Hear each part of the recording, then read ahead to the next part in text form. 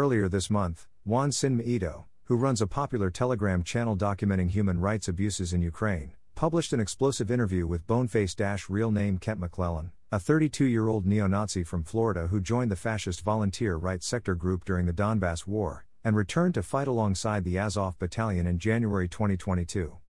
The discussion with McClellan shatters many myths and lies that have been circulated about the Maidan coup, the current conflict in Ukraine, and the disturbingly strong influence of nationalist movements within the country. McClellan, the son of the frontman of neo-Nazi rock band Brutal Attack, got involved with far-right activism while just a teenager, and had numerous run-ins with the law for subversive, racially charged activities.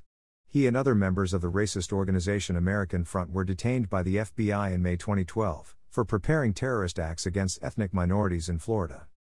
It was this background that led him to travel to Ukraine in 2014. The American fascist circles he moved in had direct links and regular contact with nationalist groups at the forefront of the Maidan, which at the time were hosting large public events nearly daily in every oblast that wasn't seeing war. As did far-right movements in many other nearby countries, including Finland, Georgia, and Latvia. It seems the US government approved of the presence of McClellan and others in Ukraine at that time. He says he got caught, it's not clear by whom or what, teaching Ukrainians DNS poisoning, and the Americans wanted to sit in and help. They didn't want names or anything, but they wanted to monitor the situation.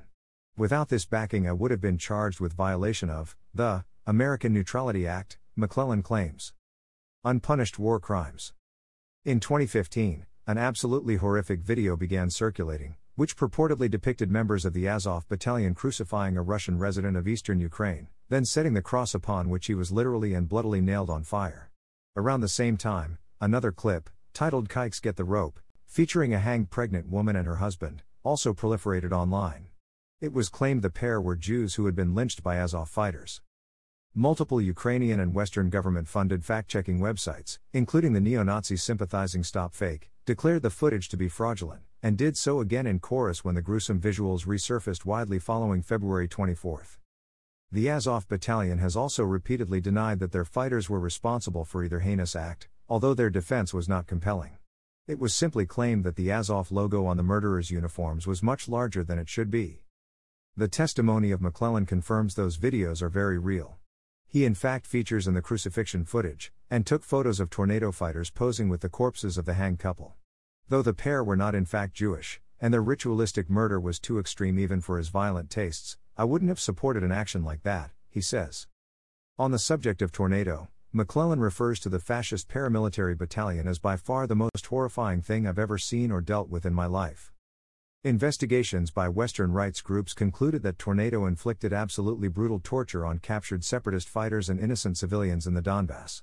Prisoners were stripped naked, held in basements, and electric shocks were applied to their genitals and other body parts.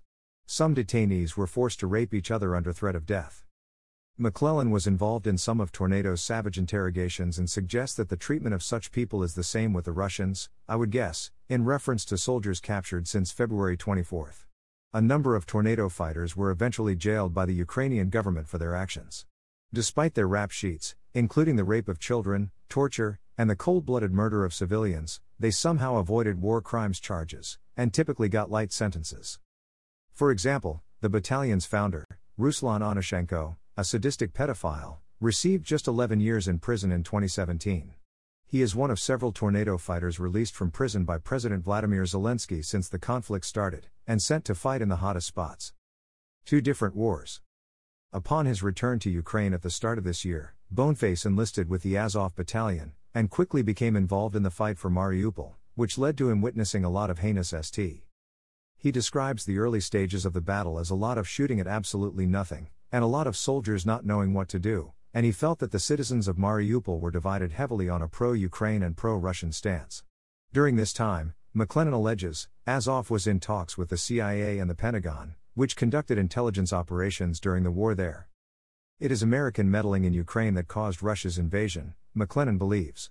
While not viewing Russia as the victim, he accepts that the country was provoked by Kiev and the West. He is very critical of his fellow countrymen for not knowing that places such as Ossetia exist, or Georgia's invasion of it. Boneface was shipped back to the US on an order after Ukrainian security services operatives were busted planning to kill him in a hospital in Kiev. He continues to support Azov to the fullest, but he doesn't support the EU or NATO, and feels if the latter was to get involved in the conflict, there won't be anything, as far as a nationalist goes, worth or left fighting for. McLennan says there was massive celebration when Ukraine was denied for NATO. For him, this reflects how the Ukraine conflict is effectively two wars, the one the nationalists are fighting, and the one the state is fighting, and the two are entirely different.